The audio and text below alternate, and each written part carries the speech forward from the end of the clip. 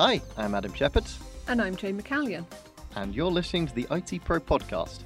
This week, we're talking multi-cloud and why organisations' journey to a multi-cloud world may be more difficult than they expected.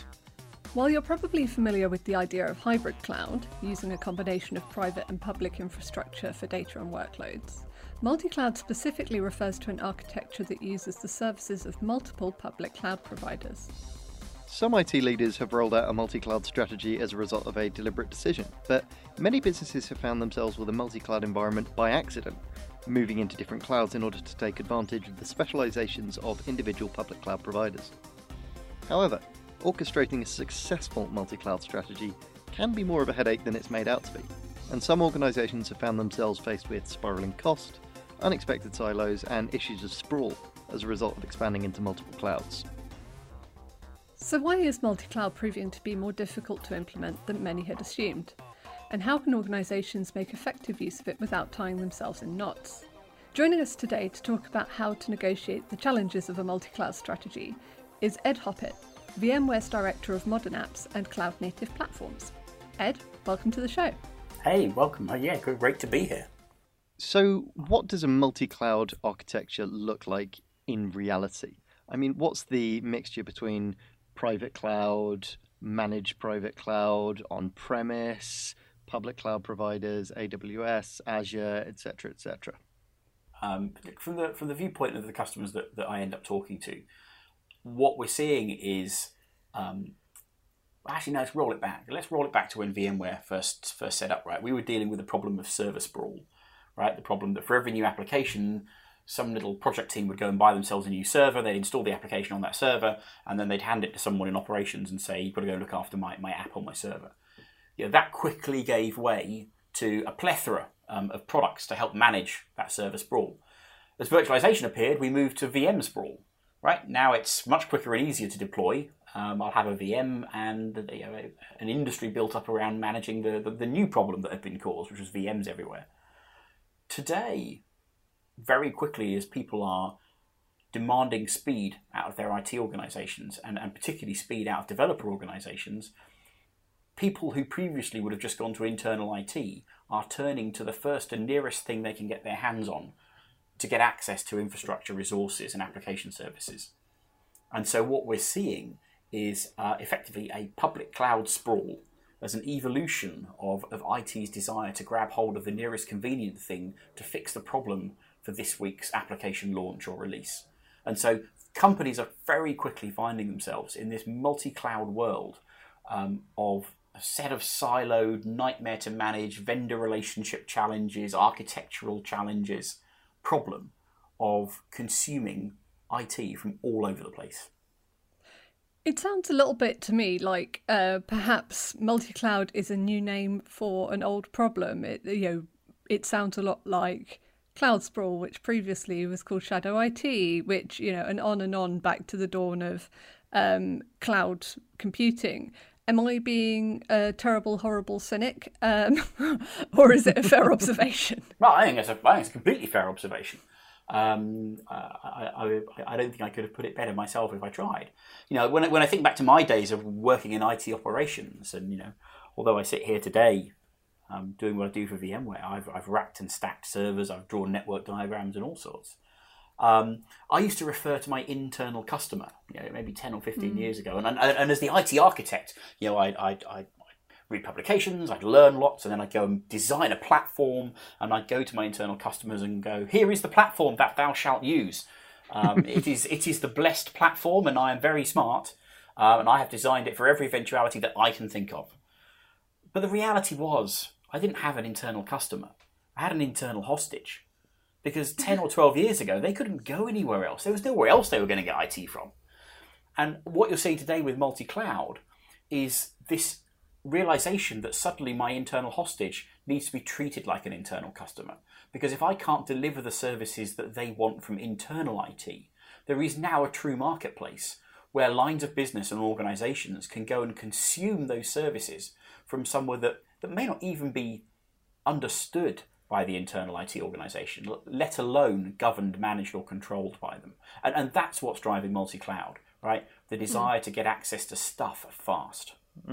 But that sounds honestly like a bit of a problem. You know, if you have different lines of business units opening up, you know, different public cloud environments and deploying different cloud tools into the organization kind of almost at random, you know, it seems to me that you will end up with an environment that has no structure or rhyme or reason to it and becomes very chaotic very, very quickly. Well, that depends, doesn't it, on who you are within that organisation. If you are the line of business that's charged a team of developers to go and get a new application to market quickly, and they've consumed what they perceive to be a small slice of some AWS capacity to deploy that, there's no problem at all. You know, there's my app, self-contained. I don't understand what the issue is. The problem that you're alluding to comes at the point that you try and build an enterprise architecture or a strategy around how you're going to get best value from a cloud strategy, or how you're going to choose the right cloud for the right reason, as opposed to it was the one that I used in my last contract, so I figured out how it works. We'll use that this time. That's where the problem occurs. As you start to scale it out, it's simply not practical to have every single IT project running to go and get their own cloud resources in their own way. Mm. So we're talking about this at the moment on, for want of a better word, a macro scale, looking at individual teams or departments kind of opening up IT projects and using cloud resources in order to develop them. And on that scale, I can understand why it wouldn't seem like this huge issue. But let's scale it out a little bit and look at the full scope of how this problem can affect large enterprises. When this is the case, how many different cloud services, or not even necessarily cloud services particularly, but how many different infrastructure services would you expect to see in this kind of situation? And, you know, what kind of challenges can that present? Well, across most organisations, you'll end up seeing the hyperscalers in a number of places, right? So the AWS, Azure, Google's, maybe an IBM or Oracle playing. What's interesting though is that most organisations they actually lack insight into understanding which other bits and pieces of clouds. And if you wanted to, you could also actually pull SaaS services into those clouds as well. And so getting an understanding as to how much is being used is actually really, really challenging. What is interesting is that the challenges with using them, right? So the operational challenges are pretty common, right? Actually, VMware did some research recently, and 63% of people said it was inconsistencies that caused the problem, right? I'm tied to something. Almost half of the people surveyed said that they didn't really understand the cost considerations, and almost half said they didn't really understand the challenges around the security concerns. And so what you see happening on the grand scale is whoever in the organisation, be it the Chief Information Security Officer, the Chief Financial Officer, the Chief Information Officer, for whom the buck stops for things like security and commercial elegance, they start putting pressure on IT organisations to effectively get their house in order and say, look, I don't know who it was with. We went to a customer who had basically a shadow IT problem. Or rather, they didn't think they had a shadow IT problem, but the Chief Financial Officer suspected that they did. And what they did was they ran a report on the expenses system for people buying AWS services on their credit card. And in the process of running a single report, immediately concluded that they had a massive shadow IT problem of people just going out of band to get services that the company had no control over. That's big data at work just there now, isn't it? I fear it might just have been a spreadsheet, actually. Well, it's all a matter of how you look at it. One man's big data is another man's spreadsheet. So, I mean, we're talking here about managing multi-cloud, whereas what we're now terming multi-cloud is very much something to be fought against in the past. Is this an acknowledgement, a bit like hybrid cloud, that, okay, this is a reality we have to work with and work within? How do we go about, kind of solving for that rather than solving this problem? Yeah, I think we have to accept that there could be a whole bunch of compelling reasons for why you might want to migrate or build a particular workload in a particular public or private cloud environment. And anyone who thinks that the answer to cloud is to go to one of them is probably sorely mistaken. And so what we're seeing is to combat that, instead of an ad hoc siloed cloud adoption, we're seeing organizations take much more strategic approaches to bringing the benefits of multi-cloud to multiple teams. So focusing on effectively the IT organization stepping in and saying, well, look, what are the services that we can avail ourselves on from this cloud or from that cloud? And what are the services that we're going to focus on for our private environment as well? And the biggest benefit about that, and having a consistent way of doing it, is that you can build consistent tools and consistent management that treat those clouds as endpoints, right? And that gives you the flexibility to pick the right environment. And funny enough, I was talking to Adam just the other day on an article we were working on. And I talked about the real challenge of the CIO is answering the question, what should I run where and why? And that's the crux of this, right? It's understanding what's the right place from a technical perspective and a commercials perspective to choose to run a particular workload or migrate a particular service to. We're going to take a short ad break now, but when we come back, we'll be talking about the impact of multi-cloud on workload portability and what it is you can do if you find yourself in an accidental multi-cloud situation. See you after the break.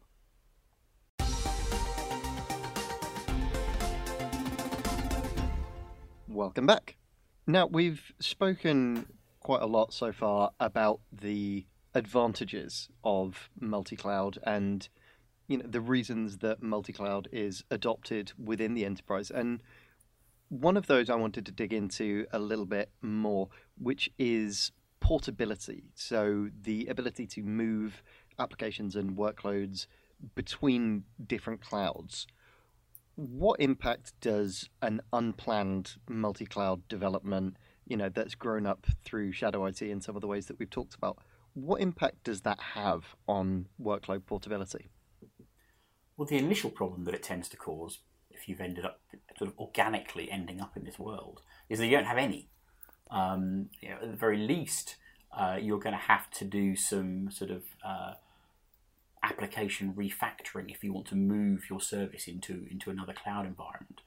But I think actually you need to take that question back a stage further, right? Which is why do you want portability, right? Because very often I hear people talking about, I'm going to vMotion my workload into the cloud on Sunday, and then on Tuesday afternoon, when I get cheap power from somewhere, I'm going to vMotion it into that cloud, and I'll follow the sun and get cheap power around the world. And I think the reality is people aren't looking for that level of portability. I think when we're talking about portability, we're talking about I work in a financial services regulated environment, and they've asked me to demonstrate that I could move to another cloud and move the customer data within 30 days. Another good one would be I'm using a public cloud at the moment that's happy for me to host e-gaming or gambling services, for example. What if that cloud changed its opinion on that or changed its mind on that and actually said, we're not going to allow these services to run anymore in our cloud environment? That would force a move. But they tend to be planned moves. They don't tend to be, I woke up this morning and want to move something. So the freedom to move workloads to any cloud at any time without incurring a penalty is a really important attribute of a multi-cloud environment, right? What it gives is it gives choice. It turns the clouds from being a series of individual silos that you have to choose which one am I going to run in, almost at the point of placement or deployment.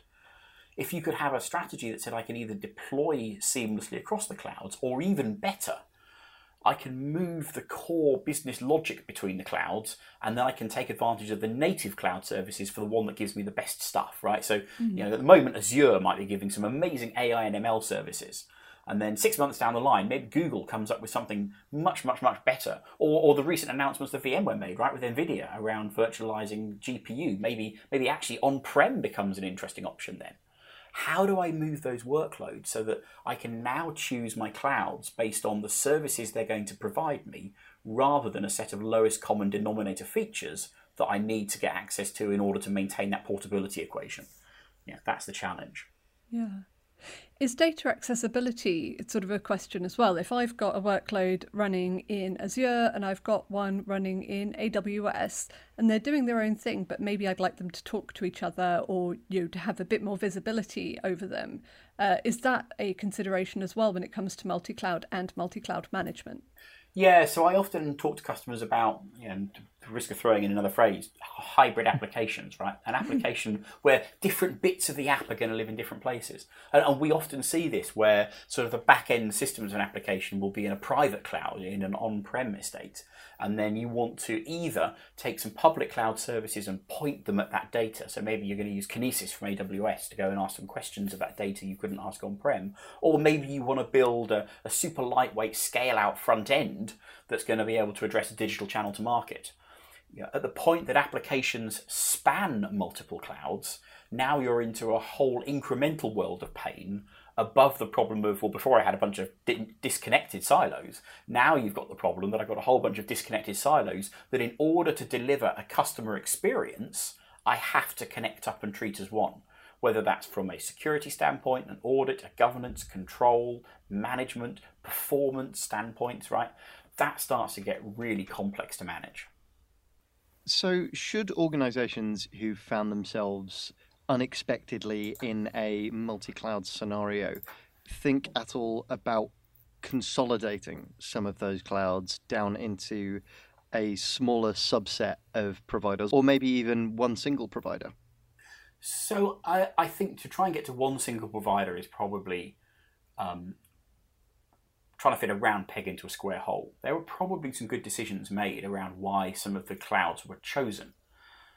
What I advocate when I talk to customers who find themselves in this problem is look at where your control plane sits, look at where governance sits, because that's really the biggest challenge to this multi-cloud sprawl, right?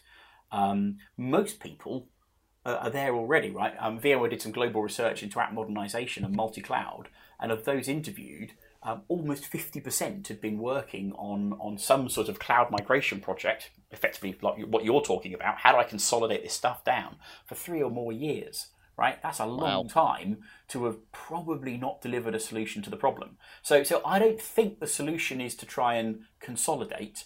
I think certainly the solution from VMware's perspective would be to say, well, what if we could give you effectively one common way of running services across those mega clouds that might well be an extension of the way you manage on-prem today.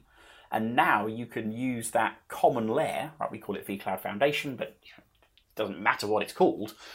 If you had a consistent way of moving workloads between the clouds, you could then choose the cloud you wanted to consume the native services from that cloud, which, let's face it, they're the things that are offering real differentiation between the clouds.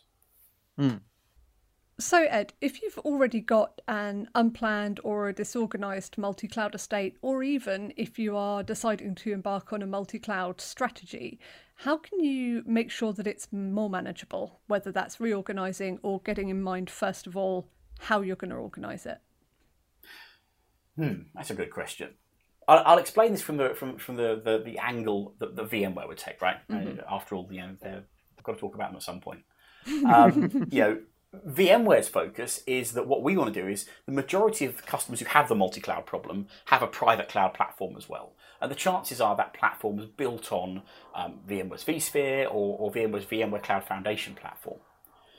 What we've been doing is working with the mega clouds to try and help them solve this problem, which is that there's no common control plane that exists across cloud environments. There's no common way of moving workloads between them.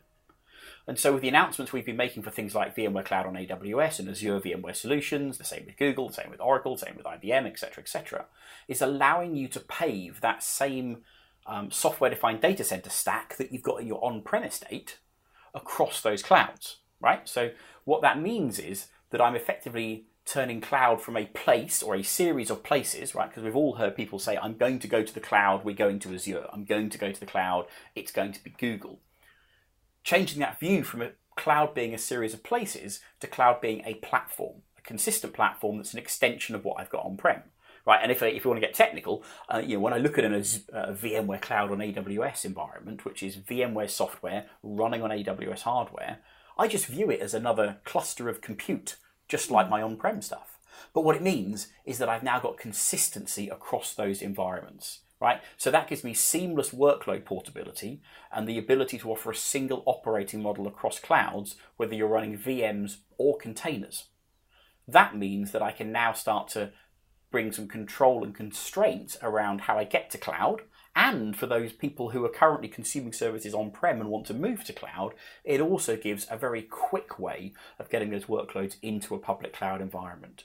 Because ultimately, you're going to have to make a technology choice somewhere. If you accept that the cloud's effectively a proprietary, right, there's no natural ability to move from one to the other, you've got to look for a control plane to simplify how you're going to manage them.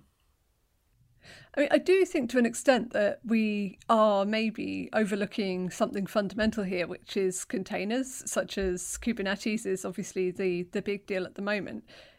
Is this not more manageable by just putting everything into a container, using something like Kubernetes, and then it doesn't matter that you've got a dozen different clouds? Well, you see, the great thing about containers and Kubernetes is they present a consistent developer experience, but every single Kubernetes platform out there has a totally different operations experience. And so now you're back to square one again, that you're trying to connect together multiple different operational experiences to act as one, with seamless network security, policy governance management, blah, blah, blah, blah, blah. And you're back to the same problem, just with a new abstraction stuck on top of it. So the real sense that I'm getting from this conversation is that it almost doesn't matter how many clouds you're in, how you got into them, and what you're using them for. That essentially, so it seems, is not really a problem so long as you have a consistent management layer underneath it. Yeah, but the chances are you're already there. Even if you haven't figured it out yet, the chances are that your organisation is probably multi-cloud today. The organisation that's the one that's going to get in trouble is the one that doesn't realise it, doesn't start to wrap its arms around it from an IT perspective, and ensure that all those things that the CISO, the CIO are going to care about, security, governance, uptime, reliability, aren't being looked after by a whole bunch of individual projects and are being looked after by someone with an overall view on it, right? But when you look at stuff like Cloud Health from VMware, right, the focus of which is to help people answer that question, what should I run, where and why? The insights that you can get to help you choose where to place something, why you might want to place it there, and what the benefits are going to be to place it there, were the reason that we actually bought the product, right? We acquired Cloud Health a couple of years ago because we had a multi-cloud problem. We had people burning millions of dollars of public cloud spend, right? It's not a great thing if you don't have it under control. We use Cloud Health to bring it under control. We like it so much we bought the company. And so, I think that's my closing piece, right? Is, accept multi-cloud. It's going to be there. It's going to happen. Don't stick your head in the sand. Get your head around how you're going to take control of it. Multi-cloud. Resistance is futile. I think that may be the strapline. Well, that brings this week's episode to a close, but thanks very much to VMware's Ed Hoppett for joining us. You're welcome. You can find more information on all the topics we've spoken about today in the show notes or on our website, itpro.co.uk. You can also register now for our live webinar presented in association with Quest on how to get the most out of your databases. You can find a link to sign up for that in the description, and it will be live from 3 p.m. BST on Wednesday. You can also follow us on social media or sign up to our daily newsletter for more great insights. And don't forget to leave us a rating and review. Thanks for listening, and we'll see you next week. Bye.